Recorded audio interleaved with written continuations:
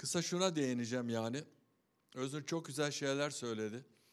Ruhsal büyümeyi biliyorsunuz bu ay bitiriyoruz. Ruhsal büyümeden bahsettik, değil mi Pastör Güçlü? Canların değişiminden bahsetti. Harika, dinleyin yani. Tekrar gidip dinleyin neler söylüyor. Ondan sonra bedenin büyümesinden, bedenin üyelerinden bahsetti. Ben de şöyle buna bir şey ilave edeceğim. 2 not almıştım, onu paylaşayım.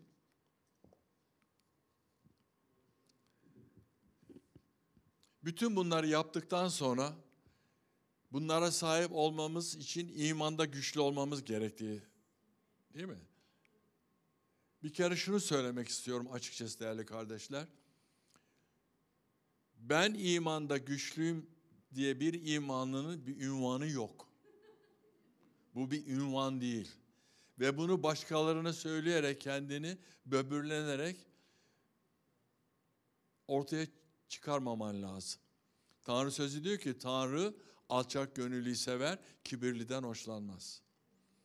Bugünkü benim paylaşacağım konu, toparlayacağım zaten. Davranış ve tutumlarımız.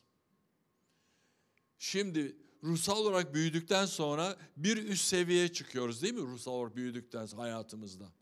Ve Tanrı'nın bizlere sunduğu bütün o şeylere itaat ederek, bir kere şunu söylüyorum, yani fedakarlık,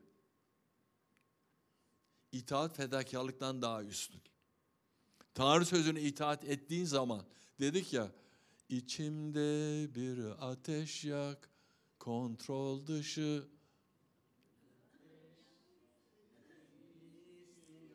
İşte o ateşi istedikten sonra artık o ateşle beraber yaşantının düzenini değiştirmek zorundasın. Davranış ve tutumlar nedir? Hepsinin değişmesi lazım. Hepimizin. Şuraya not almışım. Davranış ve tutumlar ne demektir? Tavrımız, duruşumuz, hareket tarzımız, bulunduğumuz yerdeki konumumuz, ses ve hareket tarzımız, konuşma tarzın, yüz ifaden. Belki bir kardeş sana espri yapıyor, beğendi ve beğenmedi. Yüz ifadesi şöyle yaparsan karşıdaki insanı küçümsersin. Yahut da insanları konuşurken kibar ve nazik, alçak sesle konuş. İnsanlar bazen seni kavga ediyor zannediyor. Yani bunun kültürle bir alakası var tabii biliyorum ama genelde dikkat etmemiz lazım. Yani tavrımızı değiştirmemiz lazım. Davranışlarımızı kontrol altına almamız lazım.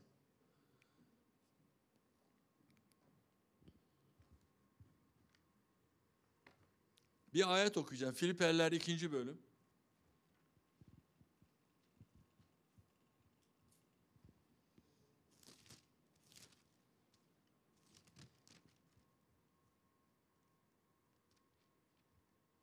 Filiperler 2:3. Hiçbir şeyi bencil tutkularla ya da boş övülmeyle yapmayın. Her biriniz alçak gönüllülükle öbürünü kendinden üstün saysın. Yalnız kendi yararını değil, başkalarının yararını da gözetsin. Mesih İsa'daki düşünce sizde de olsun. Mesih, Tanrı özüne sahip olduğu halde Tanrı'ya eşitliği sımsıkı sarılacak bir hak saymadı. Görüyor musun alçak gönüllülüğünü? Çıkıp da her zaman ne diyor? Baba ne derse o olur. Ben babadan duydum. Babayı mı görmek istiyorsun? Beni görün diyor. Demek ki birbirimize karşı biz saygılı davranmalıyız. Alçak gönüllü olmalıyız. Özgür'ün dediği gibi cömert olmalıyız her alanda.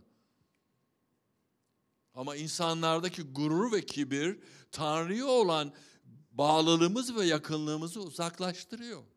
Çünkü insanlara başka gözüyle bakıyorsun. Ben ondan üstünüm. Özgür dedi ya başından sonuna kadar kutsal kitabı 5-6 kere okusan neye yararı var? Çok doğru. Hangi birini hayatında uyguluyorsun? Elinde bir sepet var. Ruhsal bir sepet. İçinde Tanrı'nın 9 tane ürünü var değil mi?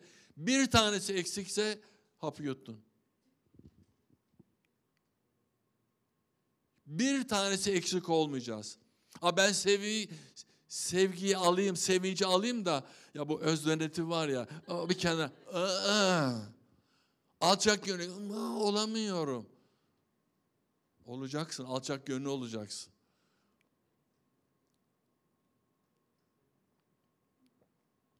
Tanrı ne diyor? Tanrı sözü eğitir, öğretir, azarlar, inşa eder. Bir başka seçeneği yok bir imanlının kardeşim. Eğer bu yolu seçtiysen bu yolun kurallarını bilmek zorundasın. Kurallar da gayet basit. Tanrı sözü. Bu söz bana ait diyemezsin. Bu söz bana ait diyemezsin. Bu söz hepimiz için. Çünkü Tanrı insandı ki sana farklı davransın, bana farklı davransın. Böyle yok böyle bir şey. Bir yaratandan bahsetti Öznur. Yaratan yaratıyor. Yarattıktan sonra da yarattığı insanların eğitimini üstüne görev sayıyor. Ve Tanrı'nın bir görevi var biliyor musun? Seni ve beni eğitmek istiyor sözüyle. Eğer biz ilkokula gitmeseydik hiçbir şey öğrenemezdik. Ağzıma yanlış kelime çıkacaktı. Doğru mu? Daha ileriye gitmek için ortaokula gittik. Daha ileri lise seviyesi. Daha biraz teknik olmak istersen üniversite.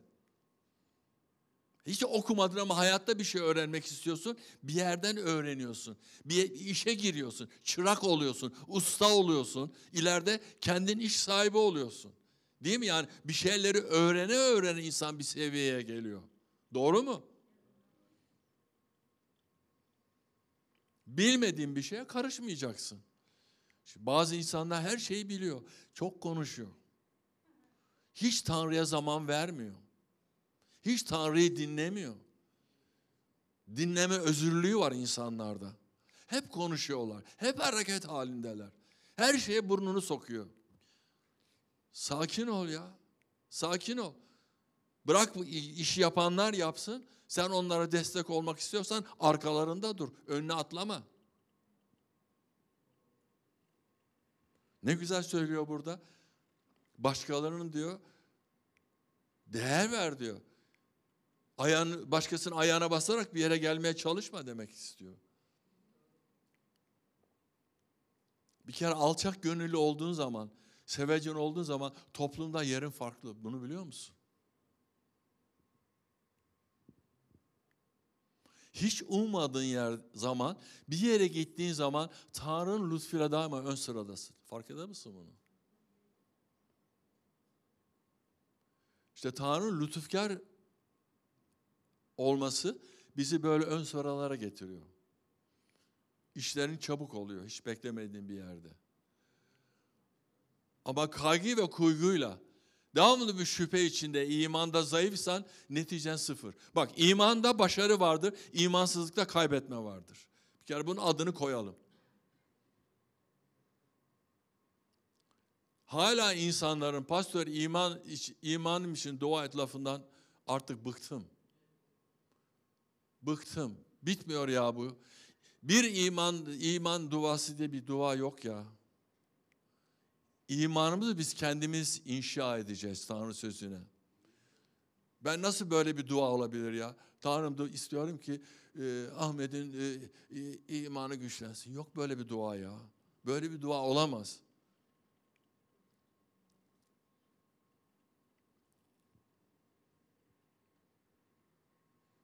Amin.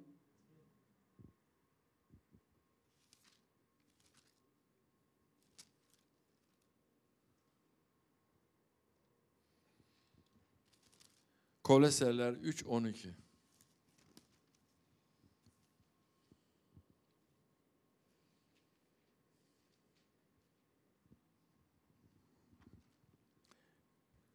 Öyleyse diyor kardeşlerim. Pavlus NehirKilisesindeki imanlar topluluğuna konuşuyor. Diyor ki, öyleyse Tanrı'nın kutsal ve sevgili seçilmişleri olarak, görüyor musun nasıl onurlandırıyor? Yürekten sevecenliği. Özgür ne dedi? Sevgi dedi değil mi biraz evvel? Birbirinizi sevin dedi. Sevdiğin zaman biliyor musun aradaki buzlar erir. Seçilmişleri sevecenliği, iyiliği. Birisi iyilik yaparsa mükafat sana geri döner. Biliyor musun hep bereketten bahsediyoruz. Güzel tarif ettin. Bereket sadece para vererek bir berekete ulaşmak diye bir tek yönlü bir çözüm değil. Bereket her şey hayatta. Her şey hayatta. İyiliği, alçak gönüllülüğü. Bak dikkat edin devamlı alçak gönüllülük geçiyor kutsal kitapta. Her ayette bir yerde Tanrı alçak gönüllülüğünü buraya alçak gönüllülüğün, sabrı biliyor musunuz? Elçi Pavlus meyvelerden bahsediyor burada. Ruhsal meyvelerden. Koleserlere söylüyor imanlar topluluğuna. Diyor ki kutsal seçilmişsin diyor. Sevecenliği seç. Sevecen bir insan ol. Herkesi sev ayırtmadan. Renk, dil, ırk, dişi, erkek, şişman, zayıf, çocuk bakmadan herkesi sev diyor. Tanrı'nın sevgisini paylaş. İyiliği seç. Alçak gönüllü ol. Sabrı ve yumuşaklığı giyinin. Yumuşaklığı giyinin. Sert olma diyor, yumuşak ol. Yumuşak olduğun zaman adelelerin gevşetmen lazım. Bazı insanlar çok katı. Güldüğün zaman 100 adeleleri daha az çalışırmış. Pastör Hamdi hep öyle söylerdi. Biz de zamanında güler. Çok doğru. Suratını kastığın zaman daha fazla adeleler geriliyor. Güldüğün zaman daha gevşek oluyor. Birbirinize hoşgörülü davranın. Birinizin ötekinden bir şikayeti varsa Rabbi sizi bağışladığı gibi siz de birbirinizi bağışlayın. 14 ile bitireceğim. Bunların hepsinin üzerine yetkin birliğin bağı olan kızgınlığı seçin. Ne? Yanlış kitapta mı okudum ya? Pardon, özür dilerim. Bunların hepsinin üzerine yetkin birliğin bağı olan sevgiyi giyinin, sevgiyi.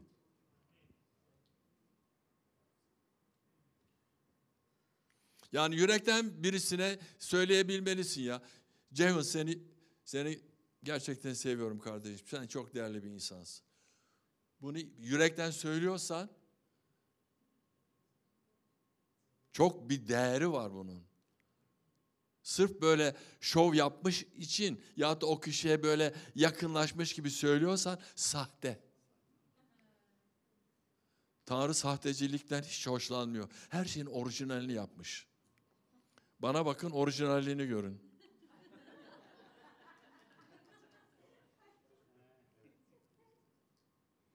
Kendine bak, orijinalini gör, aynaya bak.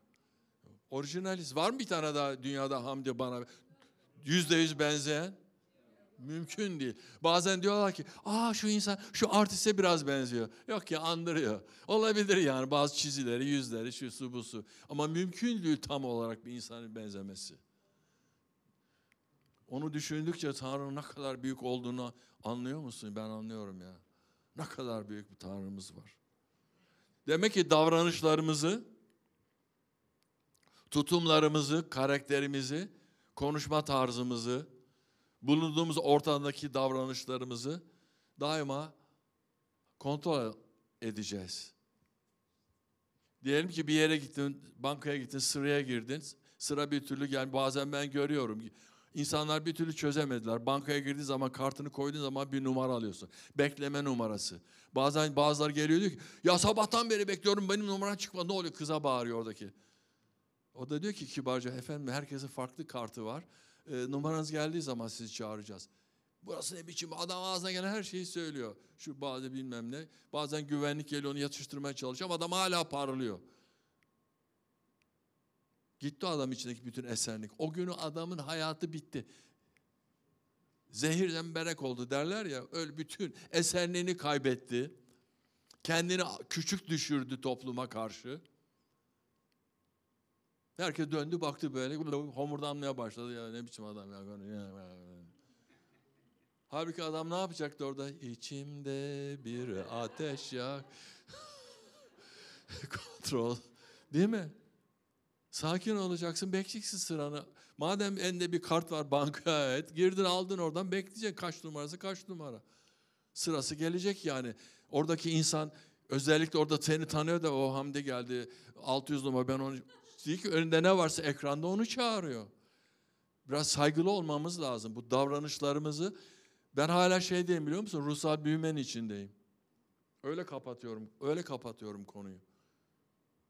Devam et dedim Özden ama devam etmedi. İlla bana bir şey söylemek için fırsat verdi. Ne güzel söylüyordun. Allah Allah. Son ayetimi söylüyorum. 1. Petrus.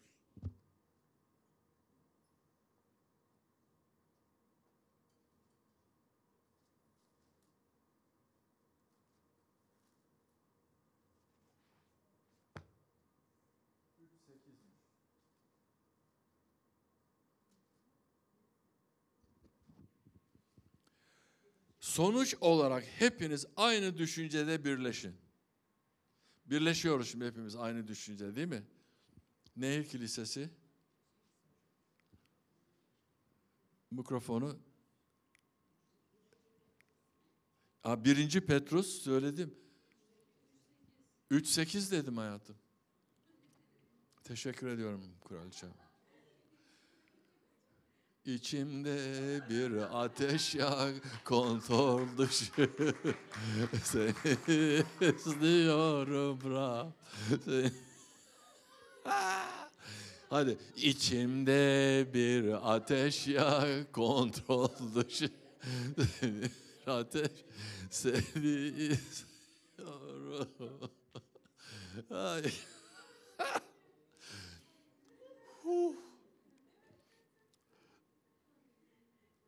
Sonuç olarak hepiniz aynı düşüncede birleşin. Başkalarının duygularını paylaşın.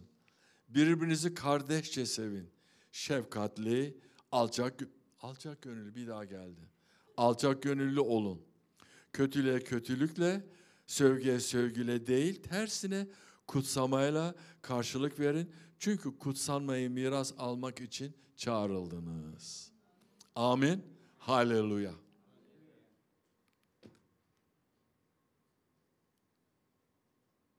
Sözler ne kadar güçlü değil mi? Ne kadar gerçek. Düşünebiliyor musun? Tanrı bu Pavlus'u ne yapmış ya? Nasıl görüyor musun Tanrı'yı? Kendisine karşı gelen imanlılar topluluğunu öldürmek için peşinden giden, orayı burayı allak bullak eden, din eğitimi almış bir adam. Bir düştü, attan mı eşekten mi orayı bilmiyorum. Bir düştü, o düşüşten sonra adamın her şeyi değişti. Ve bir tek şey söylüyor, o laf çok önemli. 1. Korintiler 11'de diyor ki, ben her şeyi diyor kutsal ruhtan aldım diyor. Çünkü İsa'nın devrinde yaşamadı. Onun öğrencisi değil. Karşı geldi ama buna rağmen görüyor musun? Bunu gören bir kişi Rab'den ayrılmaması lazım. Rab'den kopmaması lazım. Ben günah işledim, kusurluyum. Bunların hepsi fasafiso. Bunların hepsi safsata. Tanrı'ya geldiğin zaman Tanrı'nın bağışlaması seni yeni bir kimliğe kavuşturur. Yeni bir kimliğe sahip olursun. Ruhsal bir kimliğe. Pavlus'a yaptığını bizim için de yaptı. Hepimiz farklı yerlerden geldik. Bir zamanlar alay ediyorduk. Hala da insanlar öyle. Sana baktığı zaman gavur diyor. Argo bir kelimeyi kullanıyor değil mi hala? Bilmediği halde. Biz de eskiden öyle söylüyorduk. Bırak onu ya gavur. Ne kadar yanlış şeyler. Ama insan bilinçlendikten sonra, Tanrı'nın bilgeliğini aldıktan sonra insanlara başka şeyle bakıyor. Ne diyor? Sevgiyle bak diyor. Sevecen ol diyor.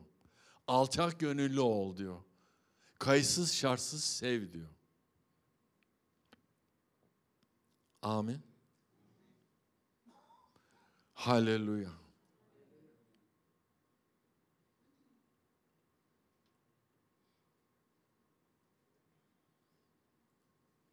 Demek ki tutum ve davranışlarımızı değiştirmemiz lazım. Konuşma tarzımız, düşüncemiz. Bazı insanlar iradesini, düşünce ve hislerini Mesih'inkiyle değiştir diyor. Ama tam olmuyor. Tam değişim olmuyor. Durumlar geldiği zaman farklı düşünüyor insanlar.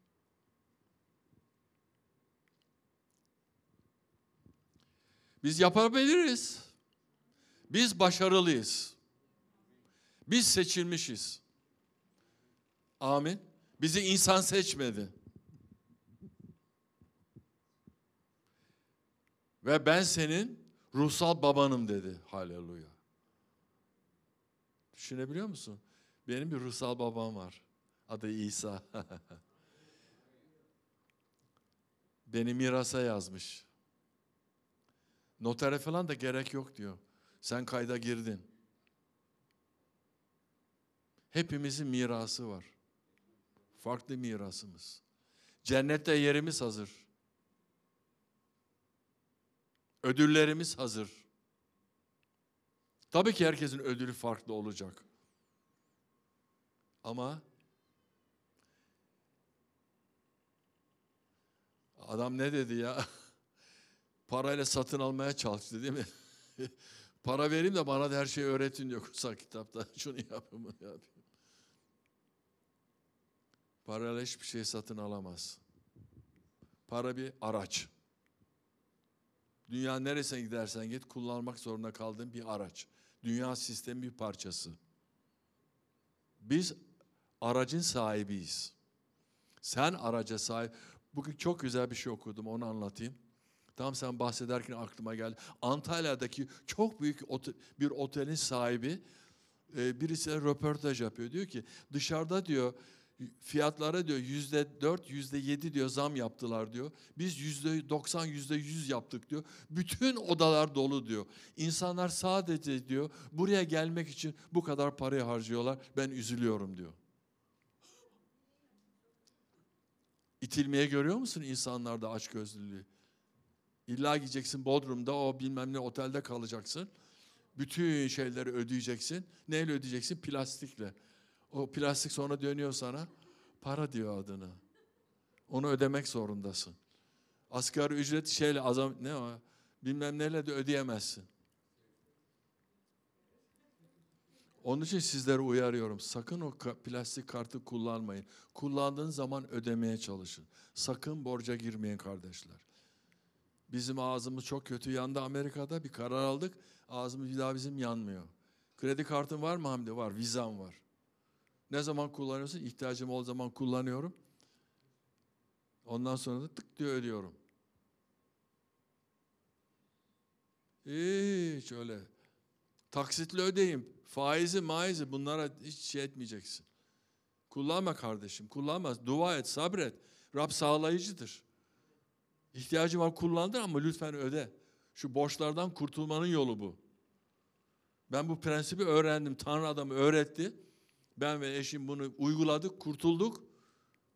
Bir daha da onlar yüz yüze gelmek istemiyoruz.